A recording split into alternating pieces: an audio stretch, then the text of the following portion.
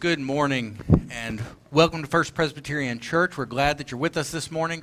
Before we begin our worship service, we just want to begin with a few announcements. We actually have a lot of announcements in your bulletin. One that we don't have in there is this is Fifth Sunday supper or lunch after church. We'll meet in the Family Life building to have a great lunch, and of course you're all invited to that.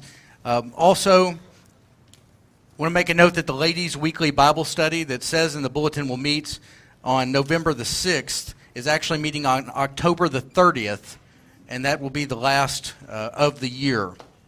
Another note, our Operation Christmas Child boxes, hope this becomes a tradition that we can continue for years to come. If you walk out the main entrance on this side or the side entrance going to the Family Life building, there are some empty boxes there, red and green, can't miss them. You can take one with you. The instructions are in the box for what you're to do with them. There's also some instructions in the bulletin. And if you have any questions, you can email Amber. Her contact information is in the bulletin.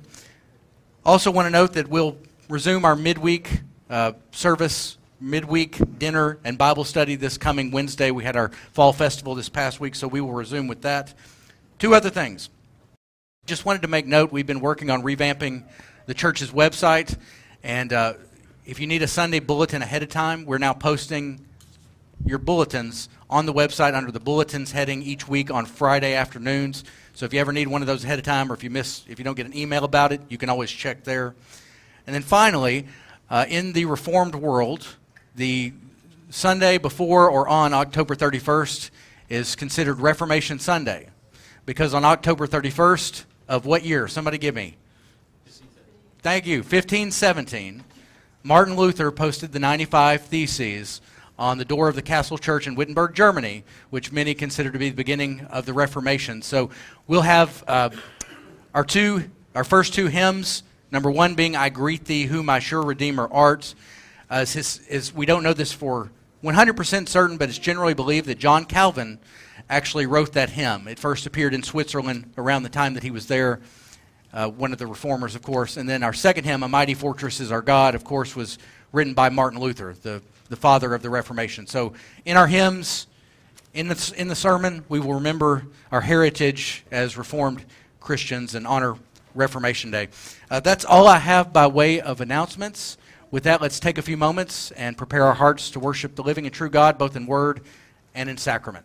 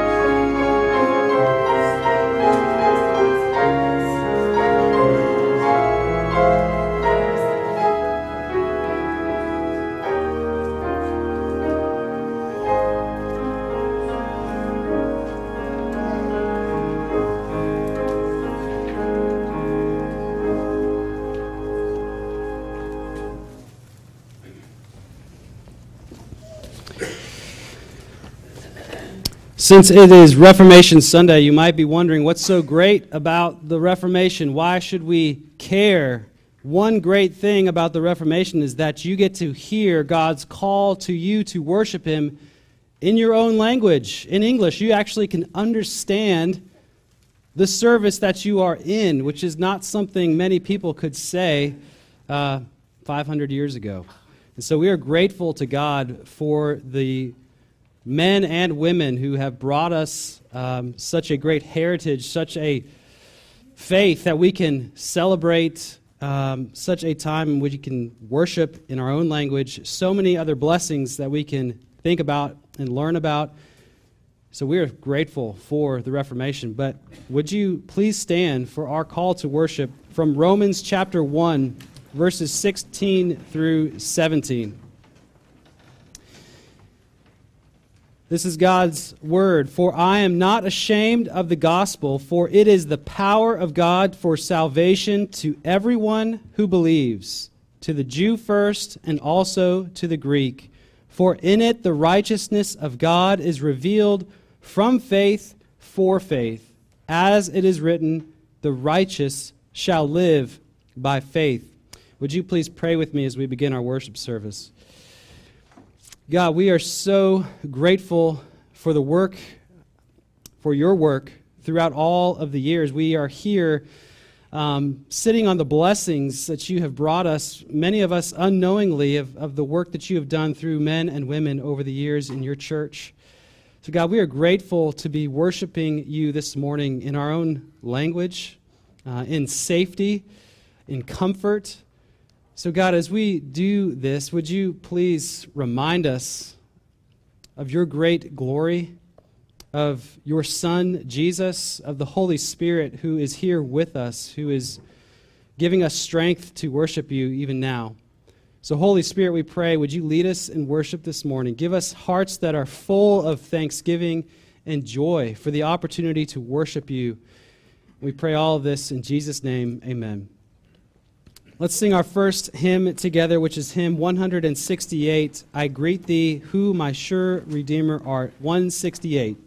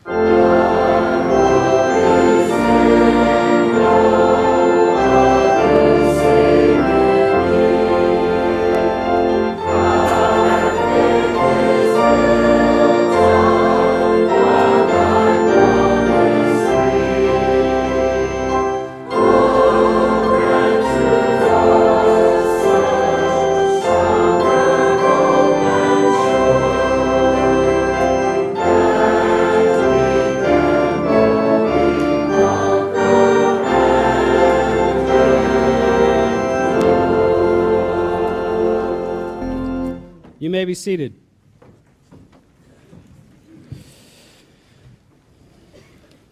Back at the time of Martin Luther's day before the Reformation was really kicking off, there was a church in which one of the priests, or pastors, you could say, was advertising the ability to pay for indulgences so that you could forgive the sins of not only just yourself, but for your loved ones who have passed beforehand. So a cart would be brought into the town, and people would bring all of their money to forgive their sins.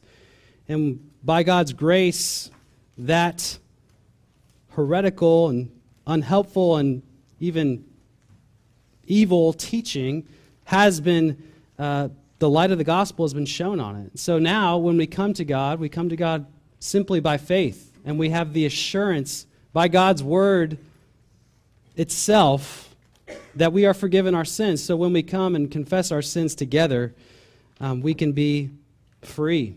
We can be joyful. We can be all of these things as God's children. So in your bulletin, you'll see the corporate confession of sin. And as we pray this together, you can pray with a thankful heart that we can come to God just as we are, by faith alone, by grace alone. So let's pray this prayer together. Father, though you should guide us, we inform ourselves. Though you should rule us, we control ourselves. Though you should fulfill us, we console ourselves. We think your truth too high, your will too hard, your power too remote, your love too free. But they are not, and without them, we are of all people most miserable. Now heal our confused minds with your word. Heal our divided wills with your law. Heal our troubled consciences with your love. Heal our anxious hearts with your presence, all for the sake of your Son, who loved us and gave himself for us. Amen. Let's take a few moments now to go before God silently, individually, in prayer, with the expectation that he hears us, that he will forgive us.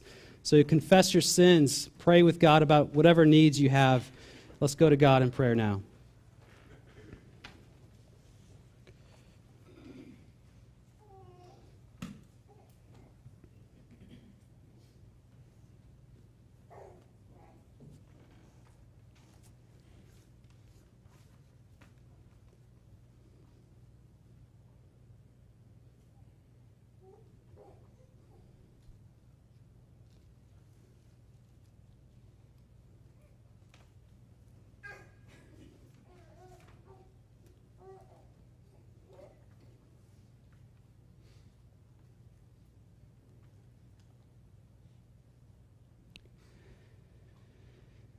God, you are rich in mercy, and you love us, which is why you forgive us of all our sins. And you tell us in your word in Ephesians chapter 2, but God, being rich in mercy because of the love with which he loved us, even when we were dead in our trespasses and sins, made us alive together with Christ.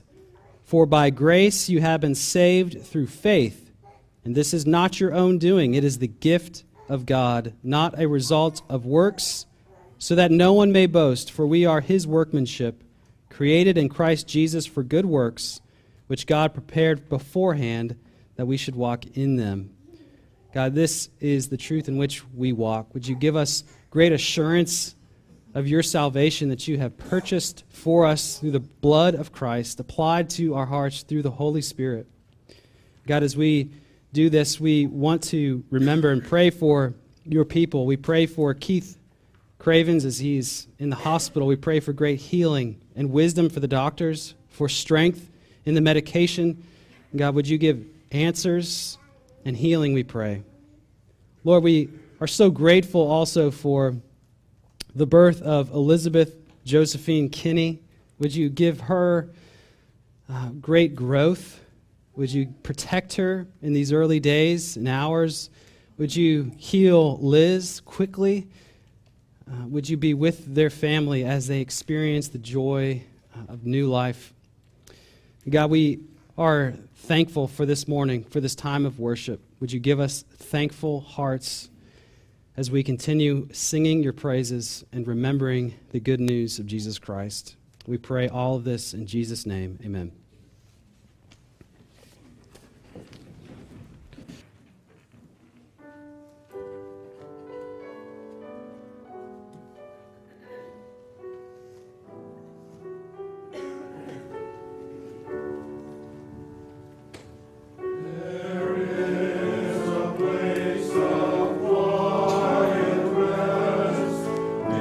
To the heart of God.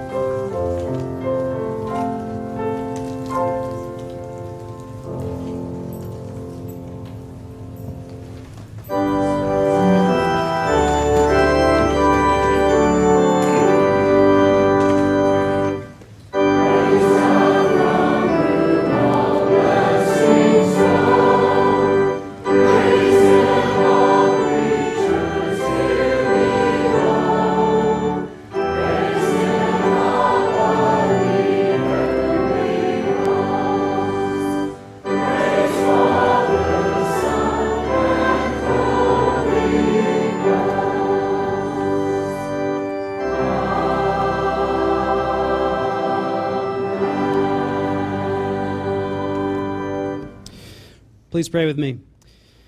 God, we do not give because we expect blessing.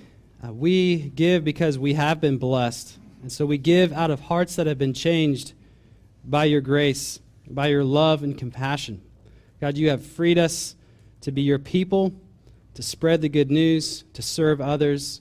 Would you use these tithes and offerings for these means so that your word would be spread among the world, that Louisville would know who you are and your love for them. God, help us to be people who would be part of this work. We thank you for this opportunity to give, and we dedicate it to you. We pray in Jesus' name, amen. If you would remain standing, we'll sing our next hymn, which is hymn 92, A Mighty Fortress is Our God. Let's sing hymn 92. Our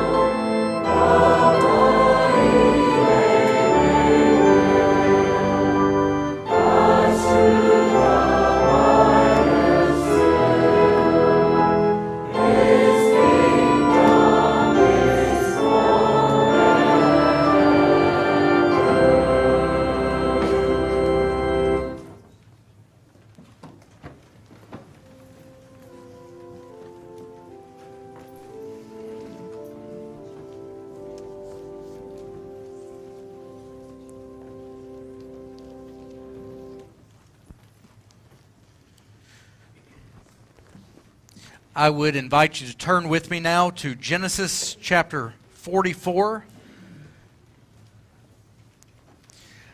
We're fast forwarding near the end of the book of Genesis this week, specifically because I wanted to preach a sermon related to Reformation Sunday. We're going to be looking at the story of Joseph and his brothers, or at least a part of that story.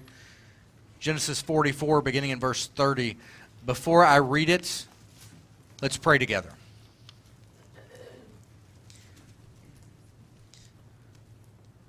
Father, thank you for your matchless, amazing grace that you lavish upon us. And in the words of John Calvin and his personal motto, we offer up our hearts promptly and sincerely to you and pray now that you would enlighten them, that we might hear and receive and be changed by your holy, inspired, and inerrant word. And we ask these things in Christ's name. Amen. Genesis 44, beginning in verse 30 through 45, verse 5. Hear God's word. This is Judah speaking to his brother Joseph. Now therefore, as soon as I come to your servant, my father, and the boy is not with us, then as his life is bound up in the boy's life, as soon as he sees that the boy is not with us, he will die. And your servants will bring down the gray hairs of your servant, our father, with sorrow to Sheol. For your servant became a pledge of safety for the boy to my father, saying, if I do not bring him back to you, then I shall bear the blame before my father all my life. Now therefore, please let your servant remain instead of the boy as a servant to my Lord, and let the boy go back with his brothers. For how can I go back to my father if the boy is not with me? I fear to see the evil that would find my father. Then Joseph could not control himself before all those who stood by him. He cried, make everyone go out from me. So no one stayed with him when Joseph made himself known to his brothers. And he wept aloud, so that the Egyptians heard it, and the household of Pharaoh heard it. And Joseph said to his brothers, I am Joseph. Is my father still alive? But his brothers could not answer him, for they were dismayed at his presence. So Joseph said to his brothers, come near to me, please. And they came near, and he said, I am your brother Joseph, whom you sold into Egypt. And now do not be distressed or angry with yourselves because you sold me here. For God sent me before you to preserve life. And this ends the reading of God's word. There were many emphases during the Reformation. The one that I want to explore this morning is the sovereignty of God. It's the idea, a mighty fortress is our God, calls God Lord Sabaoth. It means the Lord of hosts. He's the God who commands legions upon legions of angels. He's all-powerful. He's not controllable. He can't be manipulated. Nothing catches him by surprise, and nothing happens outside of his control. The problem about believing in God's sovereignty is that people tend to use it as a catch-all. It's like a rubber stamp. Something bad happens, and you say, well, God is sovereign. God is in control. But the opposite problem is if you don't believe in God's sovereignty, then you think that everything's happening by chance. Everything is happening on a whim. And the story of Joseph will not allow for either of these options expressed exactly in that way. Joseph had to really wrestle hard with the sovereignty of God because he faced very difficult circumstances in his life. And what I want us to see from this passage is that if you wrestle with the sovereignty of God, it will have a profound impact on your life. It will be challenging, and it will affect the way that you view other folks, even those who've wronged you. So I want to explore those ideas under 3 points.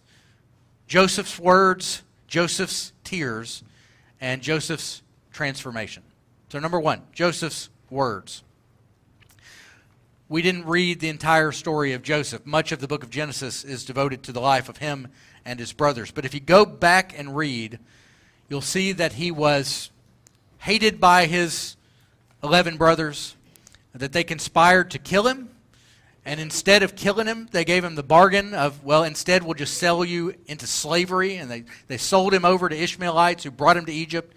And he was put in bondage there. When he got free from his bondage and became a servant to Potiphar, he was framed for a crime that he didn't commit and therefore falsely imprisoned. Spent who knows how much time in jail. And you can only imagine during all those years as a slave and imprisoned, he's got a lot of questions. Where is God in all of this? How could my brothers possibly do this to me? He has to feel forsaken and abandoned.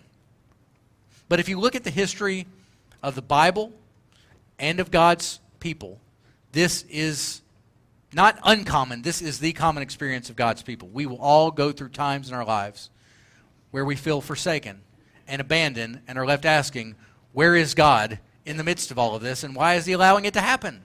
Why am I in prison? Why am I in the dungeon? Since it's Reformation Day, I wanted to focus on one particular preacher who went through great trials in his life, and that man was John Knox. John Knox was the father of the Reformation in Scotland during the 16th century. He was a Catholic priest who left the Roman Catholic Church in order to become a minister, a Protestant minister, a Reformed minister. And he had a tumultuous relationship with his queen in Scotland, Mary, Queen of Scots, that read about it. It's very interesting. They called her Bloody Mary. He was such a powerful minister of Christ, such a powerful preacher. Mary, Queen of Scots, said, "I fear the prayers of John Knox more than all the assembled armies of Europe." Knox had a famous prayer. He said to God, "Give me Scotland or I die." And that was his mission. And ultimately, God did give him Scotland. That's part of why we're here as Presbyterians, because of the Scottish Church. But Knox had to go through immense pain to get there. In 1559, when he returned to Scotland from Geneva, Switzerland, he wrote back to the Genevan church asking them if they would send him donations, if they would send him money so that he could buy a faster horse, because Mary's persecution was breathing down his neck. And in 1547, prior to that, Knox had a true Joseph moment. He was serving as a chaplain for the Scottish forces at St. Andrew's Castle when it was attacked by the army of Catholic France. Knox was captured and made a galley slave. And for 19 months, he suffered in that galley, literally chained to his oars. Could only get up when those who had captured him allowed it. And you can imagine a man like that, who became the father of the Scottish Reformation, 19 months as a slave in the galley of a ship, got to be asking, where is God in all this? What about the Reformation? But back to Joseph for a moment. Even though he faces, like Knox and like so many others, enormous hardships, we don't see him questioning God in the text. We see him learning the language of God's sovereignty. Verse 4 in chapter 45. So Joseph said to his brothers, "Come near to me, please." And they came near, and he said, "I am your brother Joseph, whom you sold into Egypt. And now do not be distressed or angry with yourselves, because," key phrase, "you sold me here, for God sent me before you to preserve life." Notice the key words there. You and God. Joseph says to his brothers, "You sold me into Egypt, but God sent me into Egypt." When you were sinning, God was sending. When you were selling me out, God was sending me out. When I was suffering, God was sending. There's two key points there. God was never not in control. But at the same time, Joseph's brothers were absolutely responsible for their actions. Divine sovereignty and human responsibility aren't mutually exclusive. They go together, and the Bible won't have it any other way. God is all-powerful. Nothing happens outside of God's decree, yet at the same time, we are not simply robots. We are not simply puppets like Pinocchio before he becomes a real boy. We're responsible for our actions. And this can be a very hard idea to wrestle with. It's almost like learning a new language. And the problem with learning a new language is that we can be content to be shallow, content to just know the basics, content to repeat cliches and formulas. Well, God is sovereign, therefore we have no responsibility. Or those on the opposite end of the spectrum, well, obviously we're in control of our lives and God has nothing to do with it. No, the language of God's sovereignty and the words of Joseph show us God is in control, we are responsible. I said it's like learning a new language almost. Well, David Sedaris tells a story about the difficulty of learning a new language.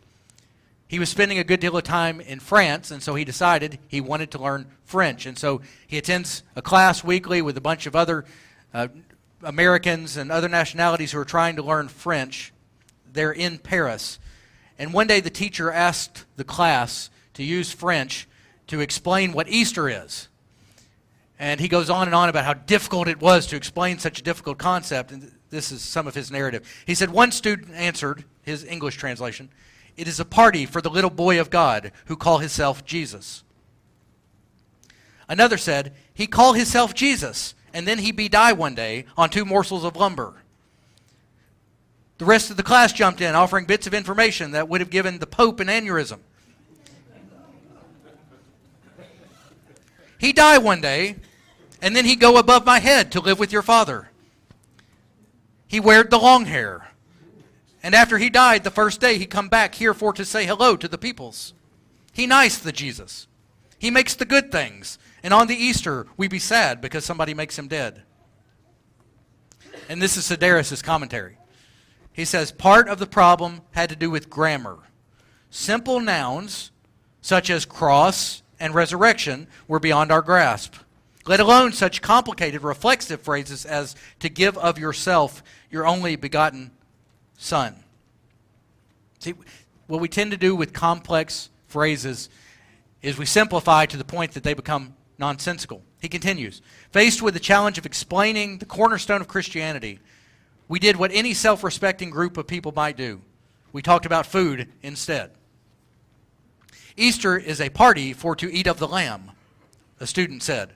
"One too may eat of the chocolate." "And who brings the chocolate?" the teacher said. "I knew the word, so I raised my hand, saying, 'The rabbit of Easter, he bring the chocolate.'" This is the point. Learning a new language is hard. And part of what the Reformation was about was re-exploring and relearning this new language of God's sovereignty. And in that language, we never want to communicate that we're robots or puppets, but we also don't want to talk about God as if he isn't intimately involved in our lives, or as if he hasn't decreed everything that's happened. And we don't want God's sovereignty to be a cliche that we try to use to dismiss the difficulties that we're going through. We don't want to use God's sovereignty in a sterile way where it becomes some item of cold comfort, ultimately meaningless. Instead, we want to use it in a genuine way that provides hope and encouragement. "You sent me to Egypt," Joseph says, "but God sent me to Egypt to save lives." Now, as we wrestle with this idea, we also want to take note that this is not an easy thing to grasp this. And this is why I want us to look at point 2, Joseph's tears. God's sovereignty isn't an easy subject to deal with. It's something that has to be wrestled with, and often wrestled with through tears. It's not something we just talk about like lightly. Joseph wept in our text. Verse 1 of chapter 45, "Then Joseph could not control himself before all those who stood by him. He cried, 'Make everyone go out from me.' So no one stayed with him when Joseph made himself known to his brothers. And he wept aloud, so that the Egyptians heard it, and the household of Pharaoh heard it." Joseph is wailing. He's wailing. Joseph had so seriously wrestled with his life. He didn't just stamp everything with God as sovereign, Therefore, get over it. He had wrestled with what his brothers had done to him. He had wrestled with the fact that he hadn't seen his father in years. He'd wrestled with the fact that he'd been in prison. He'd wrestled with the good things that happened to him as well. And he wrestled with God's role in all of this. And in this moment, he wept over it. And he wept loudly. You can weep too. The sovereignty of God doesn't prevent weeping. It actually allows weeping. One of the Psalms says God keeps track of every one of our tears as if they were in a bottle. I mentioned John Knox earlier. He was a weeper. He cried a lot. In Presbyterian churches, folks like that tend to get made fun of. We're the frozen chosen. We're not the emotional ones. But I found an article by Abby Wills, written a few years ago, entitled John Knox Wept. She was doing research on him in Scotland, and these are a few things she wrote. She said Knox didn't just tear up on the odd occasion. Knox was a blubbery, embarrassing, tears down his cheeks in public type of crier. Now, if look up a picture of John Knox sometimes. He is the staunchest, most devout-looking person you would ever see. The guy whose prayers Bloody Mary feared more than all the armies of Europe. And she's telling us he was a blubbering crier. She says when his youngest son was baptized in Geneva, he stood in front of the Church of Protestant Farmers and cried big blobs of tears. In the days between meeting with the Scottish nobles and haranguing Mary, Queen of Scots, Knox would sit in a small dark room off of the Queen's Mile in Edinburgh and mourn the death of his wife. He patiently wrote letter after letter to a woman who had lost her husband, sharing a message of kindness that she was not alone. And I imagine his eyes welling as he wrote to his congregation, asking them to remember him and pray while he was enslaved in a French Galleys ship. He died nearly destitute in Edinburgh, unsure whether he had done anything good or worthwhile, unaware that he would become a father of Protestant Christianity. See, the fact that God is in control does not mean that we always know what he's up to. And it doesn't mean that we won't need to weep as we wrestle with exactly what he's doing in our lives. It doesn't mean we'll all have it all figured out, and sometimes we'll just have to weep. You have to have a Joseph moment. Joseph wept. Jesus wept. Martin Lloyd-Jones, one of my heroes, was asked near the end of his life what his biggest regret was in the ministry. And he said he wished he would have wept more over the souls of lost people in particular. So if the language of God's sovereignty is making you less emotional or hardening your emotions, you're not learning the right language. Tears were an essential part of Joseph wrestling with God's sovereignty. And they're part of what led to Joseph's transformation. And they can be a part of what leads to our transformation. So here's number 3. Joseph's transformation. So we need to see what opened up Joseph's emotions toward his brothers. He had every reason to harden himself against them. They had done him very, very wrong.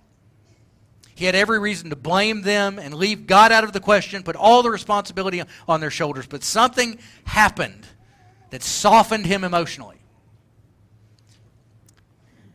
So in our story, we didn't read the full context, but Joseph has framed his youngest brother Benjamin, who is the son of Rachel, Jacob's beloved wife, also the mother, Rachel is, of Joseph. He's framed Benjamin. He's accused him of stealing a silver cup, and he's going to keep him there in Egypt with him as a servant or as a prisoner as his other brothers go back into the land to their father Jacob. But in this moment, Judah, one of Joseph's brothers, and Judah's the bad guy. You have to understand that. He's the one who had the idea to sell Joseph into slavery. Judah steps up. Judah does something completely surprising here. So back to 44, verse 30 in our passage.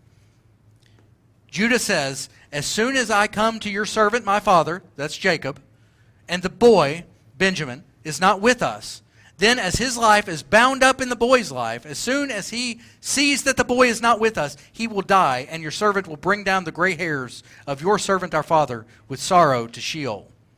For your servant," again, Judah, became a pledge of safety for the boy, Benjamin, to my father, Jacob, saying, if I do not bring him back to you, then I shall bear the blame before my father all my life.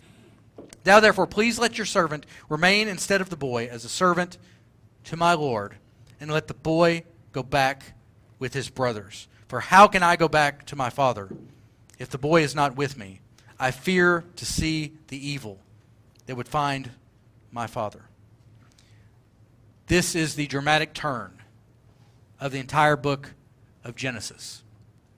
Judah, this villain who is responsible for all of Joseph's hardships in some sense, is now willing to take the place of this little boy Benjamin as a substitute.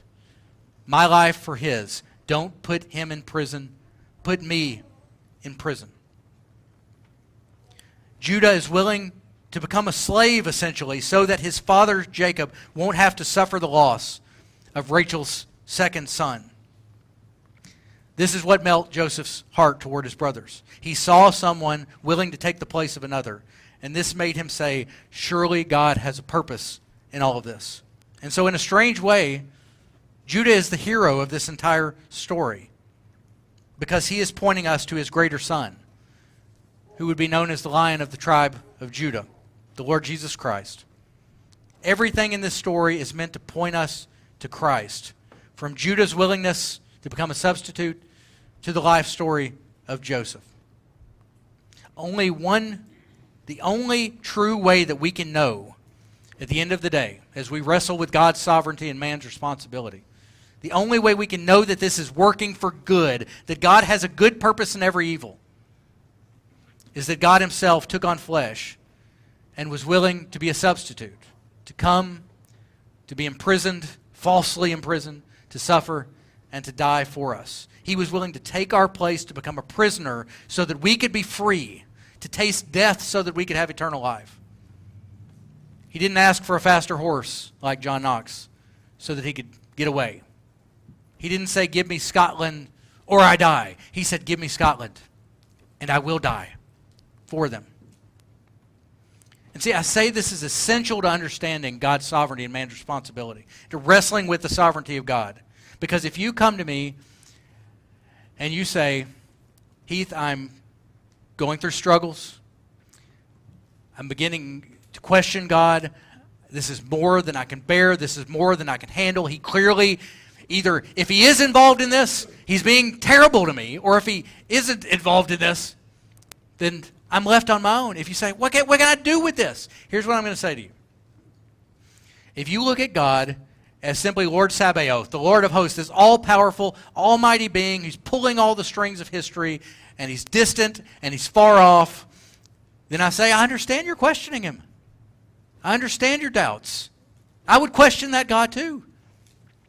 But if you look at God in the person of the Lord Jesus Christ, falsely imprisoned for you, beaten for you, hanging on a cross, bloody, whipped, nail-pierced for you, if you look him in those eyes, I don't think you'll ever say, why God? Because you'll understand that this God who is sovereign has also come into history to be our Savior. And as Tim Keller liked to say over and over again, I don't know why you're going through what you may be going through. But because of Jesus, I can say it's not because God doesn't love you. God proves his love for you. And that while you were yet a sinner, Christ died for you. And when you see that, it changes everything. While you were sinning, God was sending his Son to the cross for you. While you were selling him out, God was sending him out for your salvation.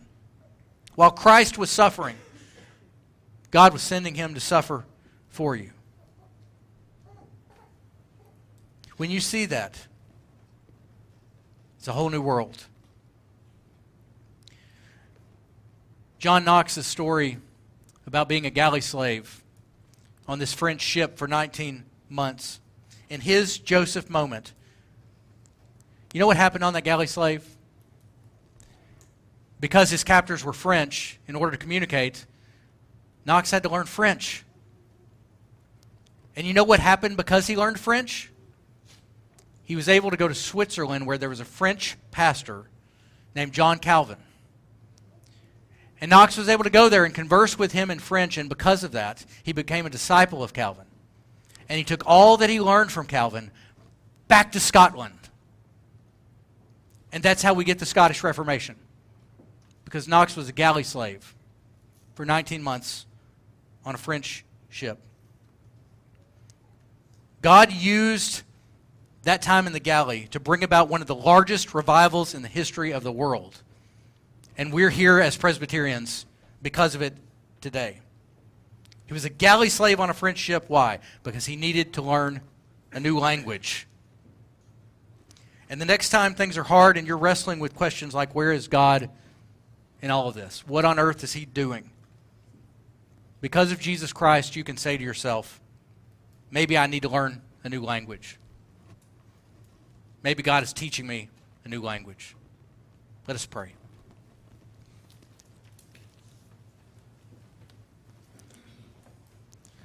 Father, we wrestle with things that are too marvelous for us.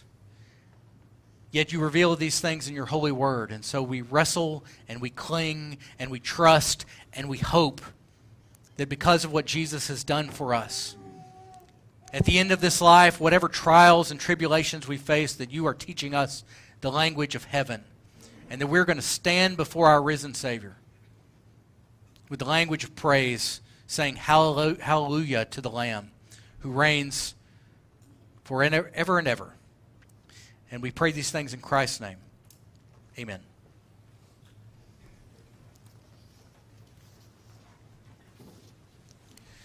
Before we come to the Lord's table, let's stand and sing the first two stanzas of hymn number 257, Stricken, Smitten, and Afflicted.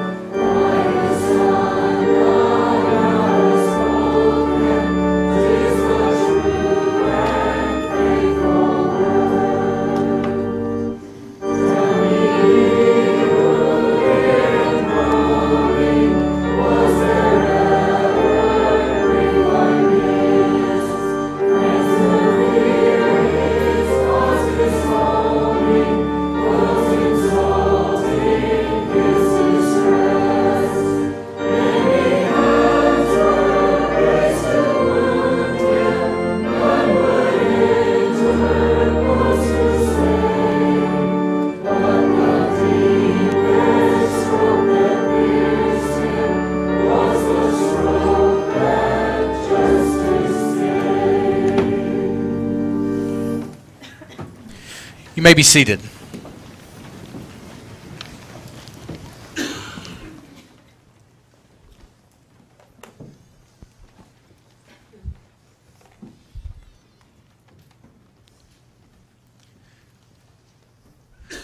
So we come now to the Lord's table for the Lord's people. The Reformers like to say that Jesus Christ speaks to us through His Word, but He also speaks to us through pictures, through visible means. He not only wants us to hear the Lord Jesus Christ, but to taste and see that the Lord Jesus Christ is good.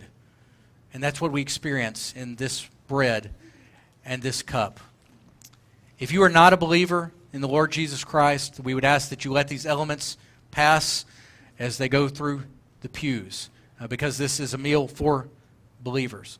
But we would encourage you, implore you, to repent of your sins and believe in the Lord Jesus Christ for your salvation.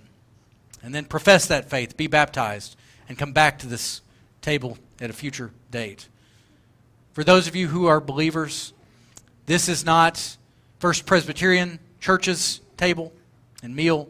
This is not my meal as a minister. This is the Lord's Supper. And so all those who belong to the Lord Jesus Christ, through faith in Him, are invited to this meal to partake on the body and blood of Christ. Before we partake, let us pray. Father, thank you for this meal in which we taste and see that the Lord is good, where we, through eating and drinking, bring into ourselves the death of the Lord Jesus Christ, His body and His blood, through faith. Would you now consecrate and set apart these elements from a common use to a holy use, that our faith, our hearts, and our souls may be nourished upon the gospel of your Son, in whose name we pray. Amen.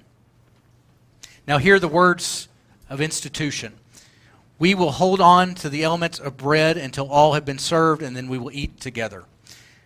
On the night in which our Lord Jesus Christ was betrayed, He took bread and broke it and said, "Take and eat. This is my body, which is for you. Do this in remembrance of me."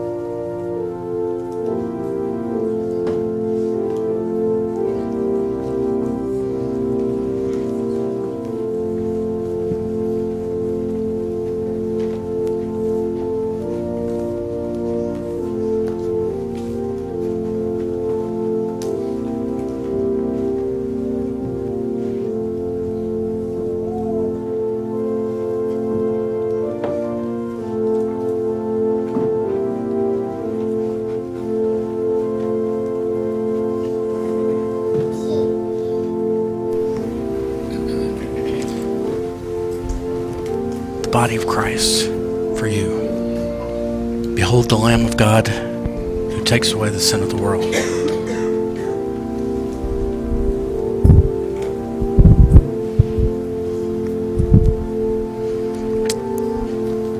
God proves his love in this. While we were still sinners, Christ died for us.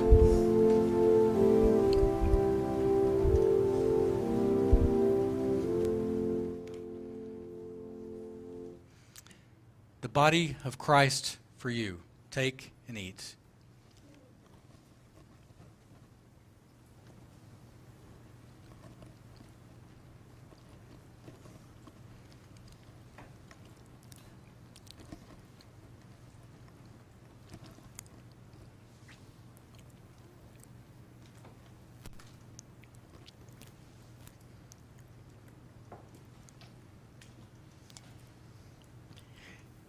In like manner, after the supper, the Lord Jesus took the cup and said, "This cup is the new covenant in my blood.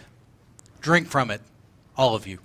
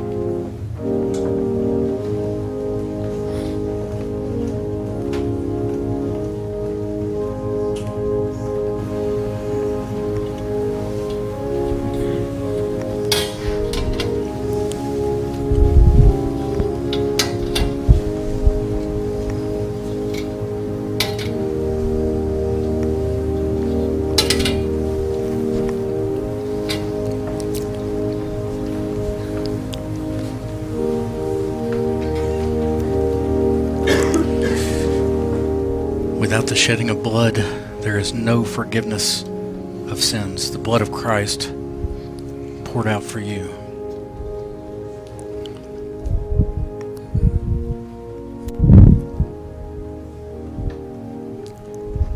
Without the shedding of blood, there is no forgiveness of sins. The blood of Christ poured out for you.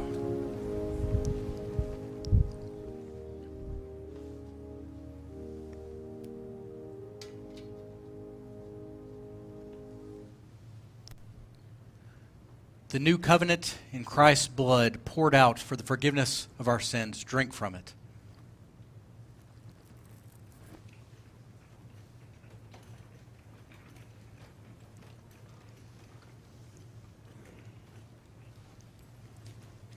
Let us pray.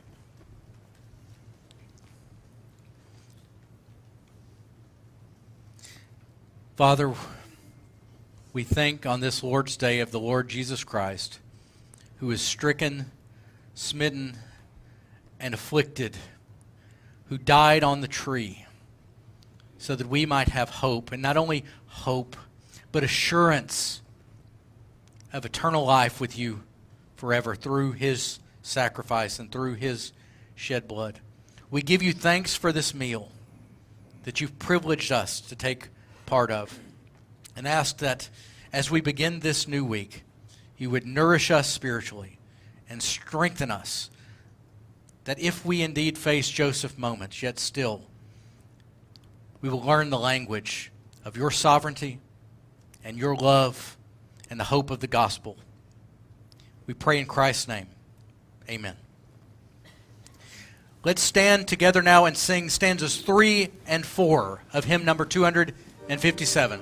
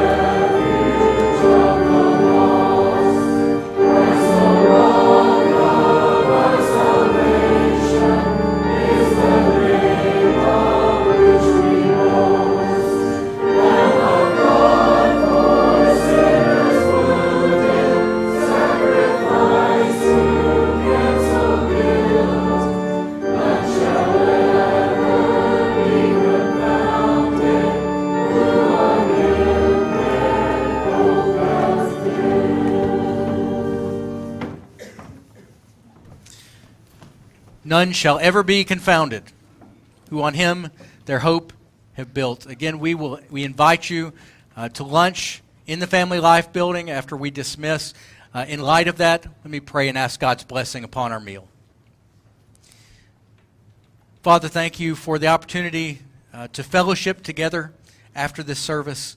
Lord, you have fed us spiritually, and we're thankful you feed us physically as well. So would you bless the food that we partake of to the nourishment of our bodies and our fellowship to your glory. Thank you for this church, and thank you for the many great opportunities of fellowship that you grant us. We pray these things in Christ's name. Amen. Now as we leave, receive God's blessing. The grace of the Lord Jesus Christ and the love of God and the fellowship of the Holy Spirit be with you all as we continue this, our short earthly pilgrimage. Amen.